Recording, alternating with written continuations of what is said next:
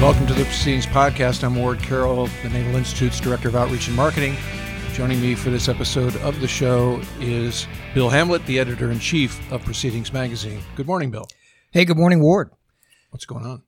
Well, I was just looking out our backyard. The construction of the Jack C. Taylor Conference Center continues apace, and they're moving big, heavy things, breaking up concrete now. They took out the dumpsters from the demo of the first and second deck, and there's like giant. The third deck. They've gutted the third deck. Third deck. Sorry. Yeah. First and third deck. Yeah, first and third. Yeah. We're on the second deck right now. Yes. We're currently on the second deck. Yeah. Okay. It's kind of confusing. It's a bit like being in the shipyard. It is exactly. But where am I on the ship? We're moving people around, and So a couple of other things going on just behind the scenes and the staff. Tomorrow, we're sad to say farewell to John Hoppy, who is our digital content manager for Proceedings and Naval History, and he does a lot for the entire Naval Institute. Our new website launching was a lot of effort by John. He's leaving us to go get married and move up to Philadelphia.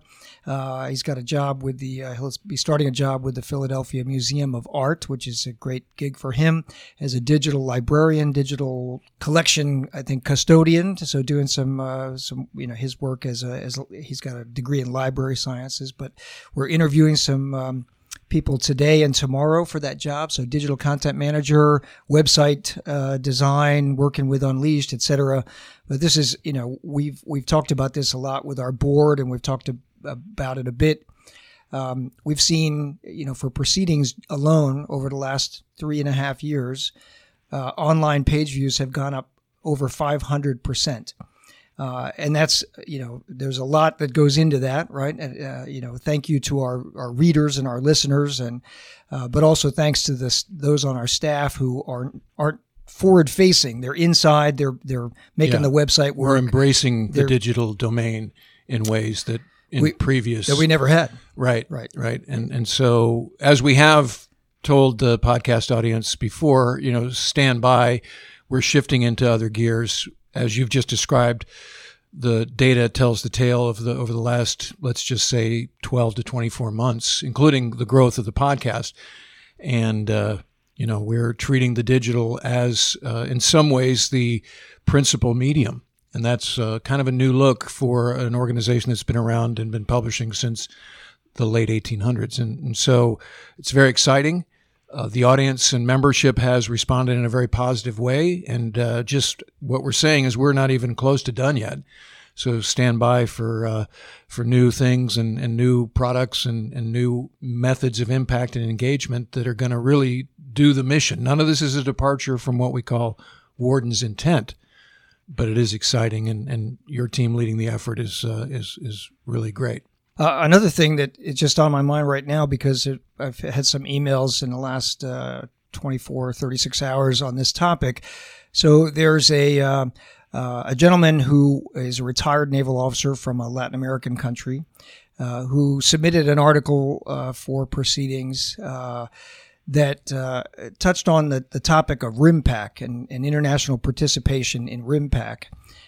Because it was written English as a second language, as the staff read it, we're like, we think he's saying this, but we're not really sure. So I reached out to him and I said, hey, it appears that you're saying that nations like yours that do a lot of trade with China should be very cautious about proceeding with participation in Rim of the Pacific, RIMPAC exercise going forward. Is that really what you're saying? And he came back in an email and said, yes, that's what I'm saying. So that is, to me, rather alarming because, I think on, U.S. Navy, we see the Rim of the Pacific, the largest exercise in the world, as a, it's a significant exercise. It's a significant statement about unity of effort in the Pacific. And in the last couple of years, it's been a big statement about how the international community is preparing itself to, sort of push back or defend against Chinese hegemony. And now, we have an indicator here that at least one of those nations is saying, boy, the pressure we're getting from the Chinese for RIMPAC, about participating in RIMPAC, is really, there's a lot of pressure. we should proceed with great caution because China is now our number one trading partner, right? And so that effort that we've seen in many parts of the world to divide and conquer, to undermine U.S. relations, undermine U.S. alliances continues, and now it continues on this side of the Pacific, not just in the Western Pacific, but in the Eastern Pacific and Latin America too. So I find that that news to me this morning, to the extent to which that's happening, and also quite a bit of concern. On another topic, just again to reiterate, the forum is not inherently political, but there are some things that probably bear discussion, and the most recent is what's percolating about Admiral Green potentially asking for Chief Gallagher's Trident back, if that's the way that's going to go down. And the Navy's Chief of Information, Admiral Brown, has a Twitter account that's pretty active and topical, and Admiral Brown, who I've known for some years, is to my eye doing a great job with the appropriate engagement using that medium. And so 5 days ago, after the president, quote unquote, pardoned 3 folks that had been accused, had found guilty, actually, of war crimes. One of them was Chief Gallagher. Admiral Brown tweeted this: "As the Commander-in-Chief, the President has the authority to restore Special Warfare Operator First Class Gallagher to the pay grade of E7. We acknowledge his order and are implementing it." End of statement. So there was a lot of buzz about the fact that he parsed that out to call him an E7 and not a chief, meaning, okay, we're going to do what we're ordered to do by the Commander-in-Chief, but there are realities inside the Navy where we're going to sort of do some housekeeping in terms of under the auspices of good order and discipline. So I think he intentionally called him an E7 and not a chief, in that chief is this, vaunted title. And to the Navy's eye, Gallagher has disgraced himself to the degree that they don't want him to wear the title of chief. So meanwhile, this week now, Gallagher has either directly or indirectly accused Admiral Green of anti-Trump sentiment. And now it seems like there's a battle brewing. And so you can imagine how this would play out. You might also sort of title this Revolt of the Admirals Redux, right? The last one was in 1948. So just, again, as we talk about topics here that are relevant to the open forum and what's in our lane, what would be in our lane is, and this is a completely apolitical statement, the idea that the head of Navy Special Warfare may wind up resigning his commission if pressured by the president to reverse this decision to yank E7 Gallagher's Trident. And then you just start to imagine, you work your way down the chain of command until you find somebody who can stomach it. And so we teach ethics here at the Naval Academy. And among the things are, if you can't abide by a lawful order, you have basically, 2 decisions. And I misstated the premise, but if you receive what you think is an unlawful order, you can either carry it out or you can resign your commission, right? You don't do other kinds of passive-aggressive things as an officer. Well, you could question it. I mean, okay, yeah, right. You can question it, and you can go up the chain of command and say, right, "Hey, I don't think this was a lawful order." Right. Yes. So it seems like we may get to the point in this one where Admiral Green may wind up resigning his commission, and then who fleets up, and do they? At what point? It's almost, what the analogy is. It's almost like the de-Baathification of post-invasion Iraq, which we start to get into loyalty oaths and things like this. And so, again, no politics, just in terms of the 30,000-foot view and what may wind up being proceedings articles 3-6 months from now.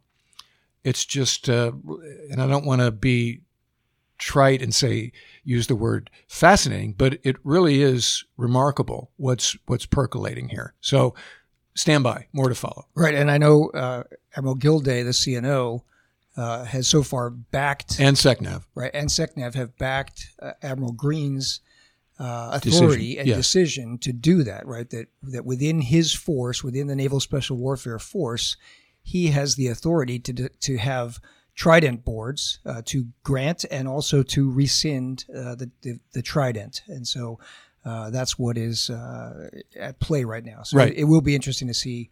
Watch USNI News because they're on the beat. And then, again, when our product suite we have today, we have, next month and beyond. So it starts with USNI News, and then it turns into a Proceedings article potentially. So just stay tuned on that one. Yep. Which is a great segue to our current guest. All right, let's get to our guest. So on the line today from Mexico City, Mexico, Marine Corps Major Brian Kerg, who is the winner of this year's Marine Corps Essay Contest. His article, What Does the Navy Need from the Marine Corps, is in the November issue of Proceedings. It starts on page 20. And it's the bumper sticker is Align the Commandant's Planning Guidance with the Navy's Strategic Vision. So, Major Kerg, thanks for joining us on the podcast today. Gentlemen, good morning. Thank you so much for having me. We talked about as the November issue came together, and we were able to get a 2-page commentary from the Commandant, which precedes your article directly in the magazine. So his is on page 18 and 19, which says, "Together we must design the future force." And before he had written that, you had already written your article and had gone through and been selected as the winning essay. But I don't think we could have had a better match for what the Commandant had to say in his statement in Proceedings, and then your winning article from the Marine Corps Essay Contest. So tell us a little bit about what you wrote and why you wrote it. So if I could just set the stage, I'll start by explaining the theme of the whole article. So I'm going to point your listeners to a visual medium, if I could. So just imagine that iconic scene from 1989 romantic comedy, Say Anything, starring John Cusack and Ione Skye. And many of your listeners might have seen this film, be familiar with the scene at least, but it features John Cusack, and he's holding a boombox outside of Skye's house. So what's a boombox? Explain what a boombox is to our younger viewers. Oh, thank you. So it's a large device with 2 speakers wherein you might insert a tape that plays music. So I didn't even think to explain that. So carry it on your shoulder. Yeah. He's playing this big device that plays music over his head, and he's blasting Peter Gabriel's In Your Eyes because of its significance to their relationship. And he's trying to win her buy-in into their relationship because there have been some significant obstacles. Now, tying it into the article, in this scenario, John Cusack is the Marine Corps, Ione Skye is the Navy, and the song on the boombox is Naval Integration. I like it. I'm glad you appreciate the humor there. Naval Integration is Peter Gabriel. That's great. I think so. And that was not a Brian Kerg original. I have to give props to a friend and colleague of mine, Major Pat Mahoney, who is a master of memes, and he created that one himself. I like it. Nice. So that kind of fits the whole theme. But if I could talk about the genesis of the article, I'm going to have to take a few steps back, and it's going to be a bit of a longer answer. So buckle up. So did you just say genesis of the article? Because we know that Peter Gabriel was the frontman of Genesis. See, you're tying it all together. It was deliberate. Thank you for catching that. Yeah.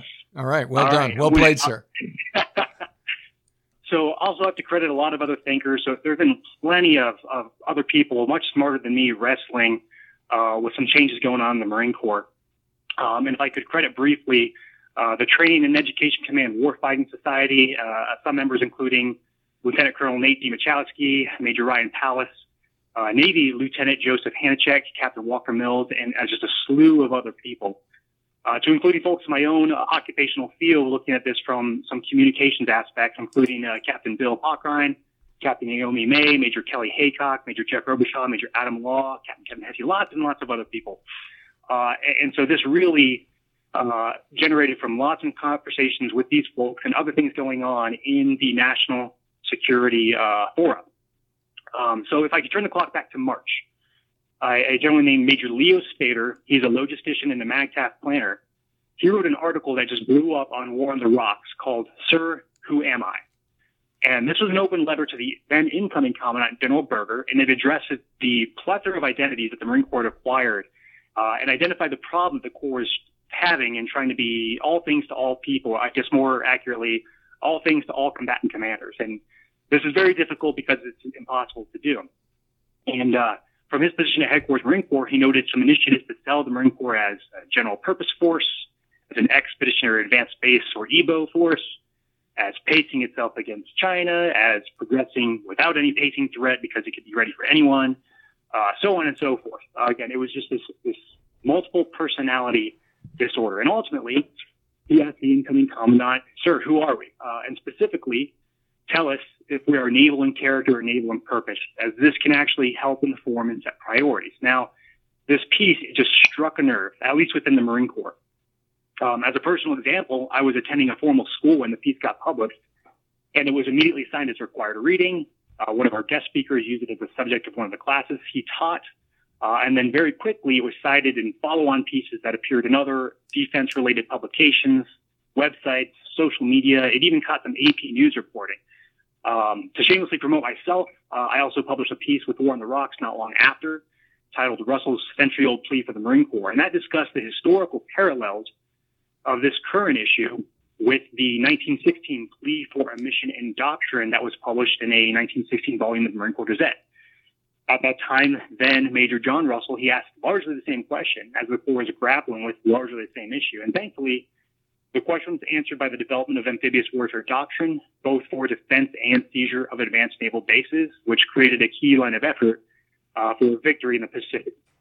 So this question of who or what is the Marine Corps supposed to be to succeed in the future fight, obviously there have been precedents to this, and currently with Leo Spader's piece, it had the organization absolutely riveted. And then General Berger assumed the office of the commandant, and he immediately released the Commandant's Planning Guidance, or the CPG, and oh boy, he answered that question and then some. So here, at this point in time, is where the events that were happening that generated the article start to appear at the outset of the article itself.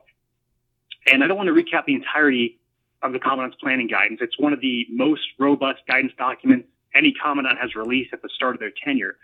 The key points address the very pertinent questions that had been agitating Marine Corps leaders, that led to Leo Spader's piece, that led to all this discussion. So critically, what does the CPG call for? So I'm going to focus on two things. Primarily, that the Marine Corps should reorganize itself as a naval expeditionary force in the manner of the previous fleet Marine forces. And that Marine Corps forces should be able to operate as an extension of the fleet.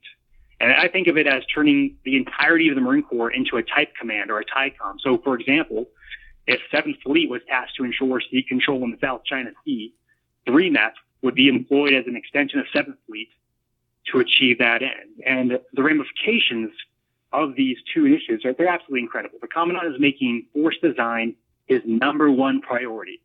So much so that he's willing to divest of structure to free up resources so that the Marine Corps can be built in a way to support the vision of the Corps as a naval expeditionary stand-in force. Also, naval integration. The Corps should not be focused on its individual status as a service so much as its role in working together as a cohesive whole with the Navy. And critically, you can go about doing this in a number of ways. And it's very, very important that the right minds with the right expertise backgrounds work this out, and that buy-in is generated from stakeholders, not just the Marine Corps, but the Navy as well, and that they grab hold and get in the game. And now we come to the crux of it. All right, because across the Marine Corps, at every echelon, from Headquarters Marine Corps to MARFORs to MEFs, even to 06 and 05 level commands, people are fighting tooth and nail to figure out this naval integration piece. And this isn't to say that everyone's in lockstep, because what naval integration is and what it means is also being intensely grappled with. But either way, we're all in the kitchen trying to cook this meal called naval integration. And talking to many of my peers and some from my own experiences as we're working through this, it's not clear that the Navy is necessarily bought into this idea, or that the Navy writ large as an organization is also working toward naval integration. Now, part of it is the Navy is, perhaps rightfully so, more concerned with strategic assets like nuclear submarines than it is with using landing forces to ensure sea control. And you can make an argument that that's the right priority. Part of it may be a lack of understanding of what naval integration is supposed to offer, particularly the Expeditionary Advanced Base Operations, or EBO concept, and what EBO is. And in some circles, the idea of naval integration appears to be, I would go so far as to say, dismissed by some leaders who should be bought into it.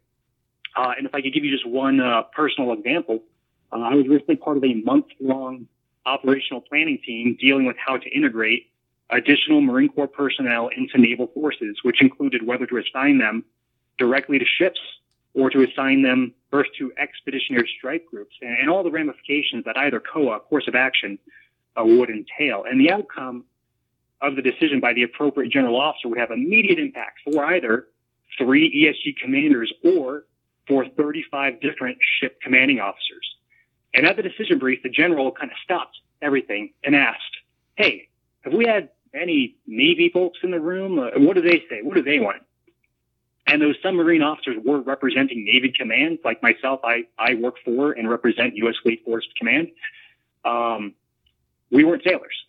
We didn't bring the same expertise. You know, me as a Marine with 16 years of experience, I don't bring the same expertise or buy-in as a Navy officer with 16 years of experience. And we didn't necessarily have the official positions of the appropriate blue side commanders. And this was despite advocacy for that participation and for that buy-in. And this is just one example, but there are many, many similar anecdotes. And though anecdotal evidence is not ideal, there comes a point where mass becomes a quality in its own. So going back to the CPG and force design, the Corps might be making the best spaghetti the Navy has ever had, but for all we know, the Navy wants pizza. And it's going to be real ugly if in 4 years we have successfully transformed the Marine Corps to be a naval expeditionary force that is EBO capable, that can be an extension of the fleet, if this does not support the Navy's vision. Hence the question, what does the Navy need from the Marine Corps, which led me to write the article.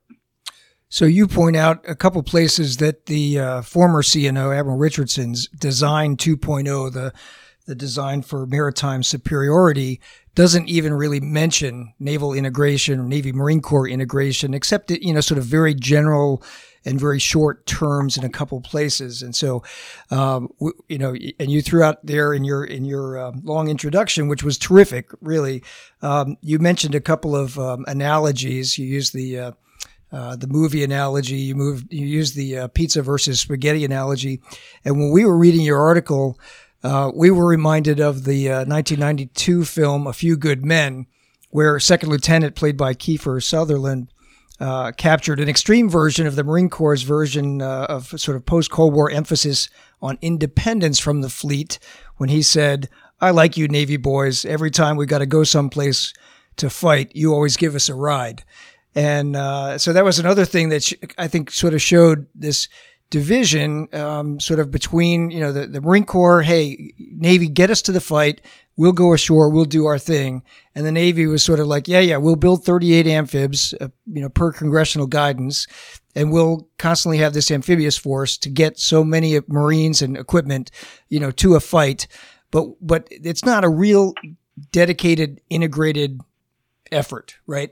And then that was exacerbated, after in the post 9/11 world, when Marines operated heroically, but very independently from the fleet, largely ashore in Iraq and Afghanistan, with some, MEU afloats continued, right? Yeah, but they were part of ISAF, right? They were in a completely different construct. Very, very different construct. And so now coming back together, I'm curious, Major, you mentioned that there's a lot of Marines in the kitchen trying to prepare this dinner. With 16 years in the Navy, 16 years in the Marine Corps yourself, much of that focused on Iraq, Afghanistan, South Asia, being a second land force, is for young Marines and mid-grade Marines, is this idea of getting back to naval roots or emphasizing naval integration. Is that idea, is it captivating? Is it, oh my God, yes, that's what we need to do? Or is there a debate like, I'm not so sure this is what we need to do? Well, it's very interesting you bring that point up because I would say most of the force is very, very energized about the same idea. But there's also some pushback from the Marine Corps side. And a lot of this has to do with, this identity that we've been able to develop of our own independence and our own componency. So I would say the greatest criticism, and I've gotten a lot of feedback, a lot good, some far more critical, but the greatest bit of criticism has actually come from the Marine Corps, not from the Navy, even though you might, from the title of the piece or the thrust of the piece might say that I'm throwing shots at the Navy. So Marine Corps critics, they're not just responding to my piece in general, but to the general thrust of the Commons Planning Guidance, as you noted, with this push toward naval integration. And they have a concern that the Marine Corps is completely subordinating itself in its entirety in all areas to the interests of the Navy, and that this somehow risks the independence or the long-term utility of the Marine Corps. And these aren't just for parochial fears, although I would say that there's an element of that. But for example, that some of the years-long processes for change that exist in the Navy might bleed into the Marine Corps, or that, again, this might just be looked at as, hey, here's 186,000 more bodies that can do what a bunch of blue suiters think and not necessarily what green suiters think, and what are the ramifications of that. And to that criticism, I'd offer this. We, as the Marine Corps, we've done a good enough job ourselves at risking our identity and utility for the very reason that that generated the identity crisis preceding the CPG. And we as a service, we're trying to do everything very well because of, again, pounding our chest and our independence and, us Marines, we can do it all. Consequently, stretching ourselves far too thin.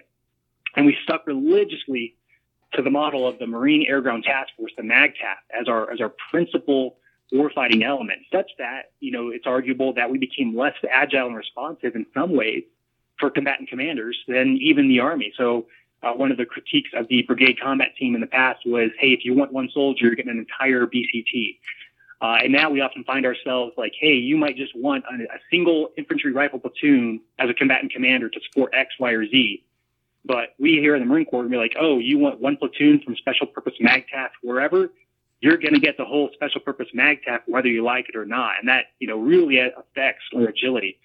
Similarly, we invested in this idea of the 2 Marine Expeditionary Brigade, or the 2MEB Joint Forcible Entry Operation, the 2MEB JFAO, despite the anti-access area denial or A280 threat from likely adversaries that made such a model untenable. So tying our identity to the Navy through a redesign toward being a naval expeditionary force that is an extension of the fleet, though it narrows us a bit in scope, it gives us a left and right lateral limit to excel in a mission that makes sense and that provides a greater capability that is needed now and in the future security environment. So General Neller's, each commandant has sort of his imprint.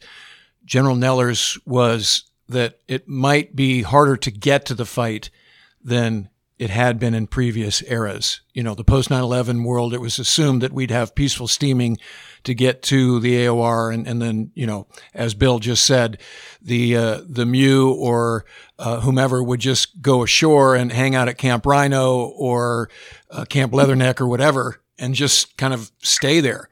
And it wouldn't really be a seaborne force. So that was like, we're going to have to fight to get to the fight. And that was what Neller seemed to be focused on. And in fact, in the same issue, the November issue, the Marine Corps theme issue of Proceedings, there's an article called Fighting and Deceiving to Get to the Fight by Lieutenant Colonels Brandon Turner and Jason Garza, which talks about this sort of thing. So what you're saying, and I want to make sure that the listeners know the degree to which this is a radical big idea that General Berger is positing here. Because as Bill asked, what are the JOs or what is your peer group, the field grade peer group, think about this idea? Because in spite of the title of the article, as I read it, this very much is the Marine Corps ceding authority to my eye. And so, as you've just said, there are some consequences of doing that. And again, to my eye, among them that are most consequential are it could change the program of record. And that's high stakes ball. So any concerns about force multiples or programs that might get canceled or necked down or that sort of thing? Anything on that front that you're hearing might cause somebody to pause? Oh, absolutely. So in the CPG, General Berger is very clear that he is willing to consider divesting of other capabilities in order to free up the resources needed to achieve this vision. And so you think sea control, you think sea denial, you think expeditionary advanced space operations, you think lighter, leaner, more agile, and oh, by the way, more seaworthy, things we can put on Navy ships. And oh, by the way, designing other perhaps connectors or other naval vessels that might be able to support this, things that are, lighter, cheaper, more attritable. So how do we get there, and how do we have a force that can do that? And, everybody immediately goes to, and the thought turns to, not to say that this is what's happening, but there's a lot of discussion on this point is, for example, tanks, marine armor. So you have an entire community within the ground combat element that suddenly sees that, that eye of, hey, who has to go to make this thing real? Hey, what's more feasible to put onto ships to achieve some of these ends? And you see big, heavy platforms that are much more suited for more kinetic high-end conflicts against another, say, mechanized armored brigade or something of that nature. So Marine Corps armor suddenly sees itself in or its head on the chopping block, and that's making a lot of people uncomfortable. And let's say if I were an armor officer and that had been my entire trade for my entire career, and suddenly you're telling me that might go away, that's going to cause me concern. And frankly, I'm not saying that's necessarily where it should go, but that's creating a lot of discussion. Similarly, with sea control and sea denial concepts, when you describe that mission, it sounds an awful lot more like an artillery mission than an infantry mission. And I'm not saying that, the Marine Corps infantry is going away, by no means. However, you might see some, like part of our largest community, be shrunk to make more room for long-range precision fire capabilities, which is much more of an artillery-based mission. Alternatively, the infantry might be tasked with, mission essential tasks or TNR standards so that they can do artillery-type tasks. And this isn't without precedent. During the bulk of, OIF or Operation Iraqi Freedom and Operation Enduring Freedom, when the requirement for so much robust Marine artillery was diminished, many artillery units and others became provisional infantry. You may see many Marine infantry units becoming provisional artillery, or at least doing artillery-type tasks to support sea denial and sea control. So, absolutely, to answer your question, lots of communities are being looked at hard, and I'm not saying everybody's suddenly trying to justify their existence, but if you have skin in the game, you're absolutely interested in this conversation and what it might mean for force design. So a couple of months ago, we published an article by a young Marine, Second Lieutenant James Winnefeld, that was about how the Marine Corps could use littoral combat ships as sort of a cavalry force, that their ability to operate fast in the littorals, with maybe a platoon of Marines, maybe a Viper on board, or a small helicopter jet. I was curious, is that an article that you have seen, and is that part of this debate, or that kind of thing part of this debate about getting Marines onto ships in ways that are at least non-conventional over the last 20, 25 years? Again, the idea of informing amphibious capability. So the CPG discusses the idea, and let me take a step back. I actually listened to a podcast with that author. That was fantastic. It was a great piece. But the CPG discusses the idea of seeking amphibious deployment by means other than L-class ships, outside of, amphibious assault ships, and in particular emphasizes that concept of the affordable and plentiful at the expense of the exquisite and the few. So instead of a few big fat targets in the form of, say, LHDs, LPDs, LSDs, are there other cheaper, smaller, more survivable, distributable means by which we can get these horses ashore? So in the future fight, if we're going against a competent adversary, we have to consider that with A2AD, the defense is getting a pretty big advantage, at least in terms of operating in the vicinity of an adversary shore. So in certain working groups and OPTs in the Marine Corps, we're churning to figure out the right fit for this. And I will, once again, I got to highlight the Training and Education Commander, the TCOM Warfighting Society. And that chapter of the Warfighting Society is working on a number of problems, really, for development of white papers for the Commanding General of Training and Education Command, to inform, again, what are TNR standards, what are the requirements, and what kind of connectors or vessels or ships might we need. And so, to your point, is this a job for the littoral combat ship? And there's a lot of promise there, for sure. Or in some in some missions, perhaps, is this even too big? Can we integrate other vessels, expeditionary sea base? Is this still too much of a target, considering Chinese and Russian capabilities? Or do we want to even go smaller and leader? Hey, what can a Mark 6 patrol boat do for us? Do we need to go in that direction? Spread load marine attachments on every ship or fleet in a different direction. I think another piece, another young officer wrote that I thought was on Proceedings was even looking at, hey, jet skis.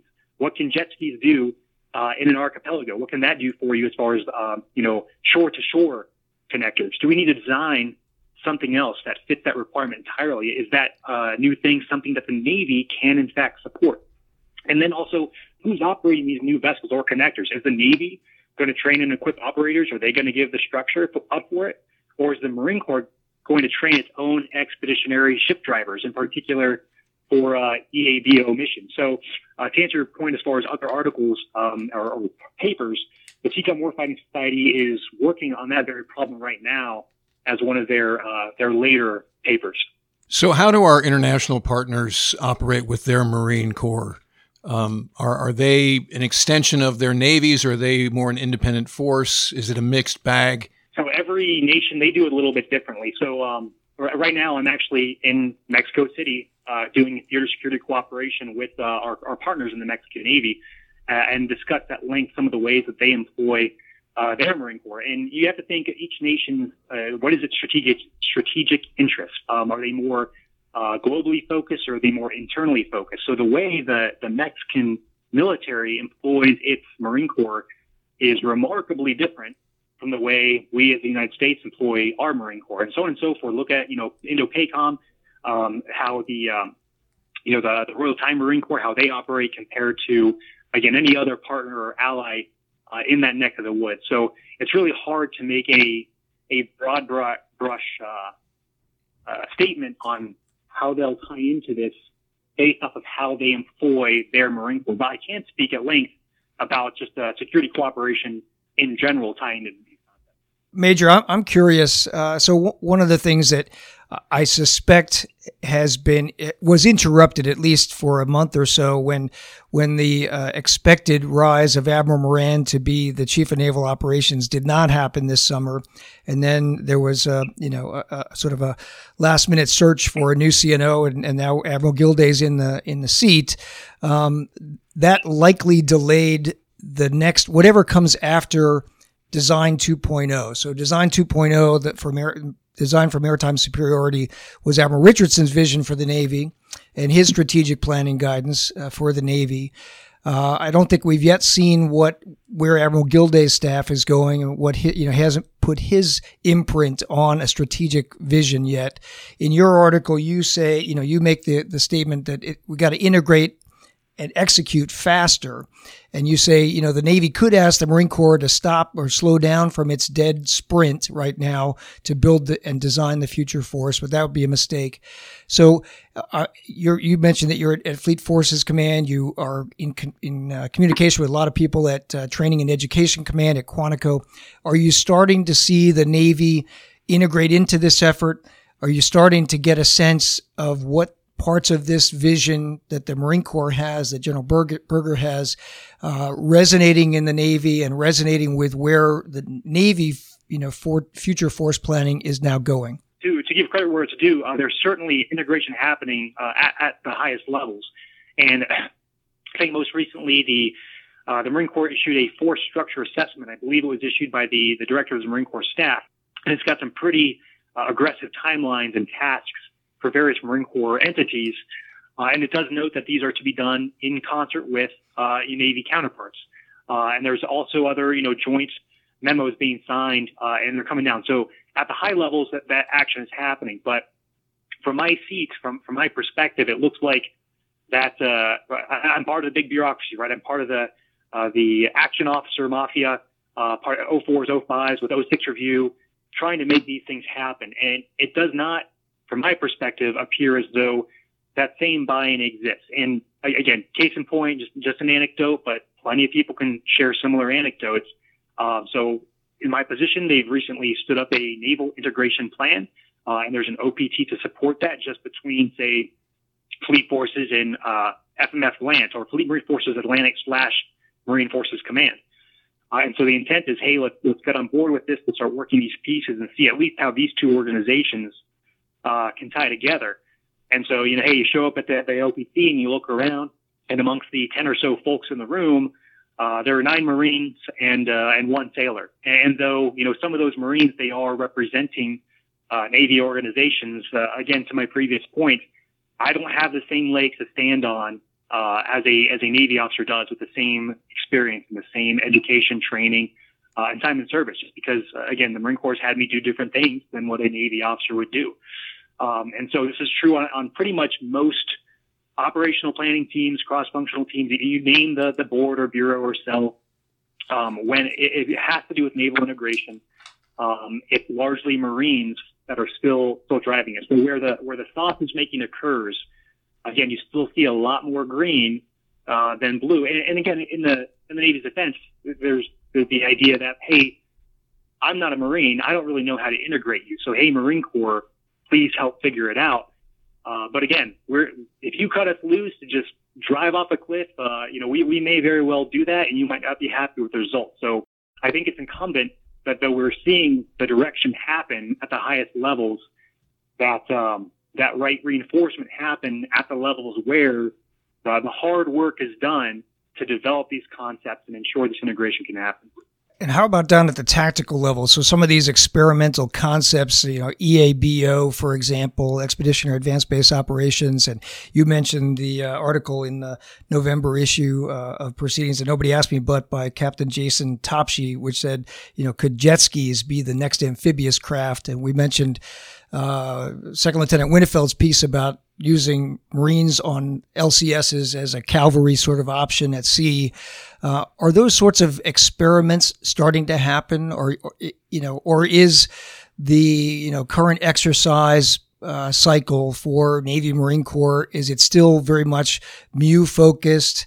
Get an L-class ship or several L-class ships, the Fibron, with the traditional Marine Expeditionary Unit, and do what they've done for time immemorial.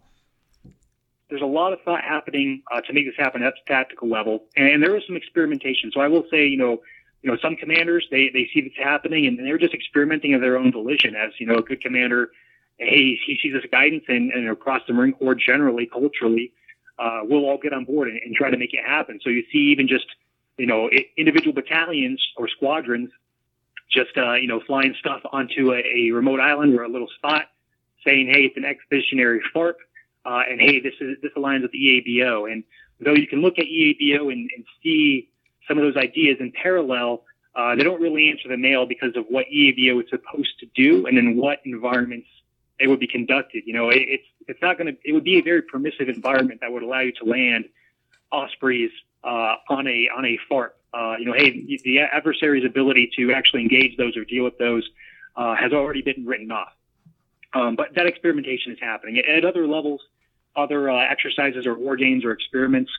On the EABO side, some things are happening, but there is a lot of disconnect with some Navy support, and a lot of that, frankly, it's task saturation. A lot of it is there are other priorities, real world missions, and suddenly instead of getting real forces that could support that experimentation, they have to go answer the call for something else that's actually happening.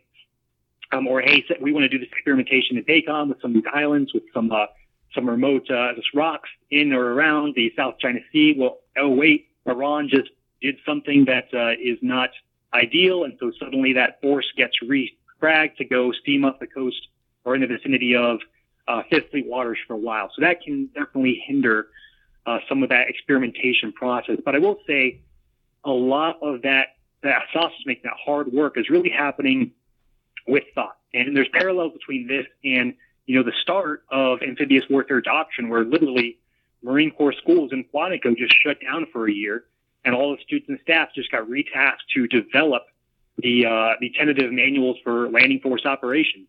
And based off of just what smart people thought about and then war gamed in resources in classrooms, were able to develop a pretty robust manual that served us well, although it was rapidly refined after it was tested in battle in the Pacific. So right now, again, to re-highlight the TCOM Warfighting Society, those concepts, EBO in particular, was most recently put to some pretty good development in an article that just hit the presses over at Marine Corps Gazette's web edition called Winning Sea Control. So the entire society helped develop this.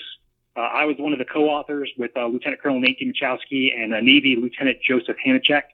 And it's a more robust version of a white paper that the Warfighting Society developed for the Commanding General of TCOM on that very subject. And again, it builds a public, unclassified discussion that can inform sea control and sea denial to include funding. And the intent was to also get this in front of congressional leaders that are concerned with this, because there's a lot of traction there as well. And frankly, it's perhaps one of the most important pieces that's recently been produced by the Society. So I can't encourage you or your listeners enough to check it out. And it's available on the Marine Corps Gazette website under their web articles.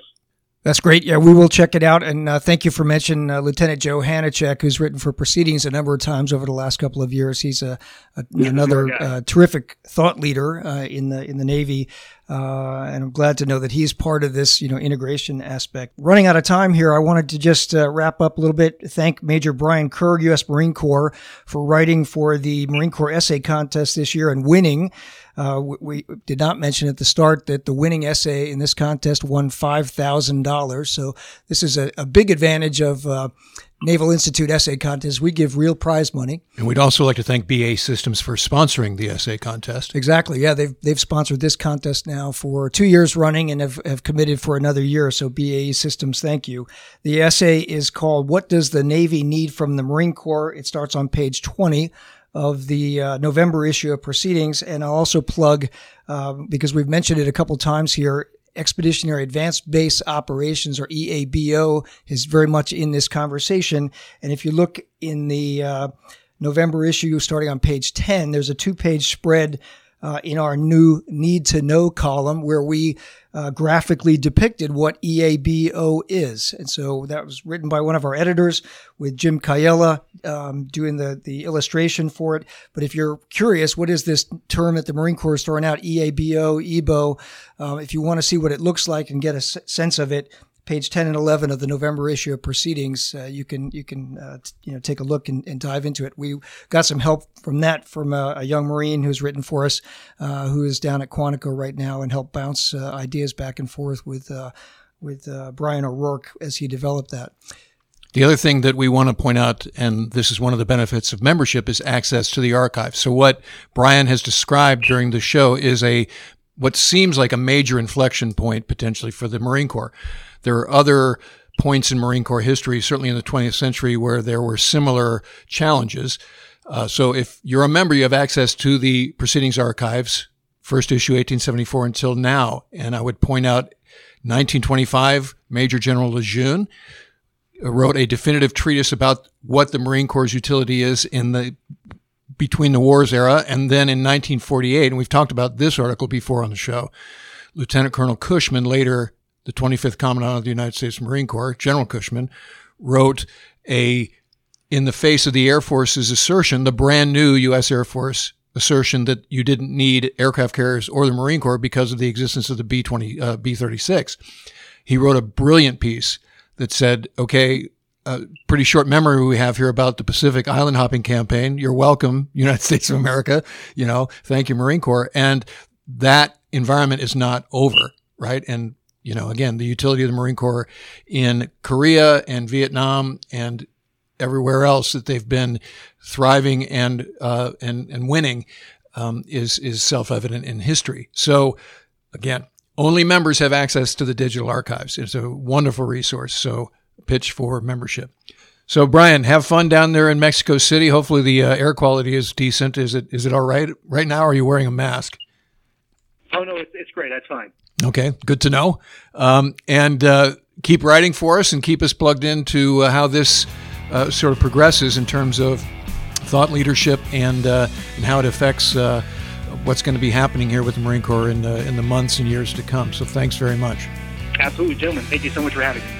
All right, that'll do it for this episode of the Proceedings Podcast. Remember, victory begins at the Naval Institute. We'll see you next time.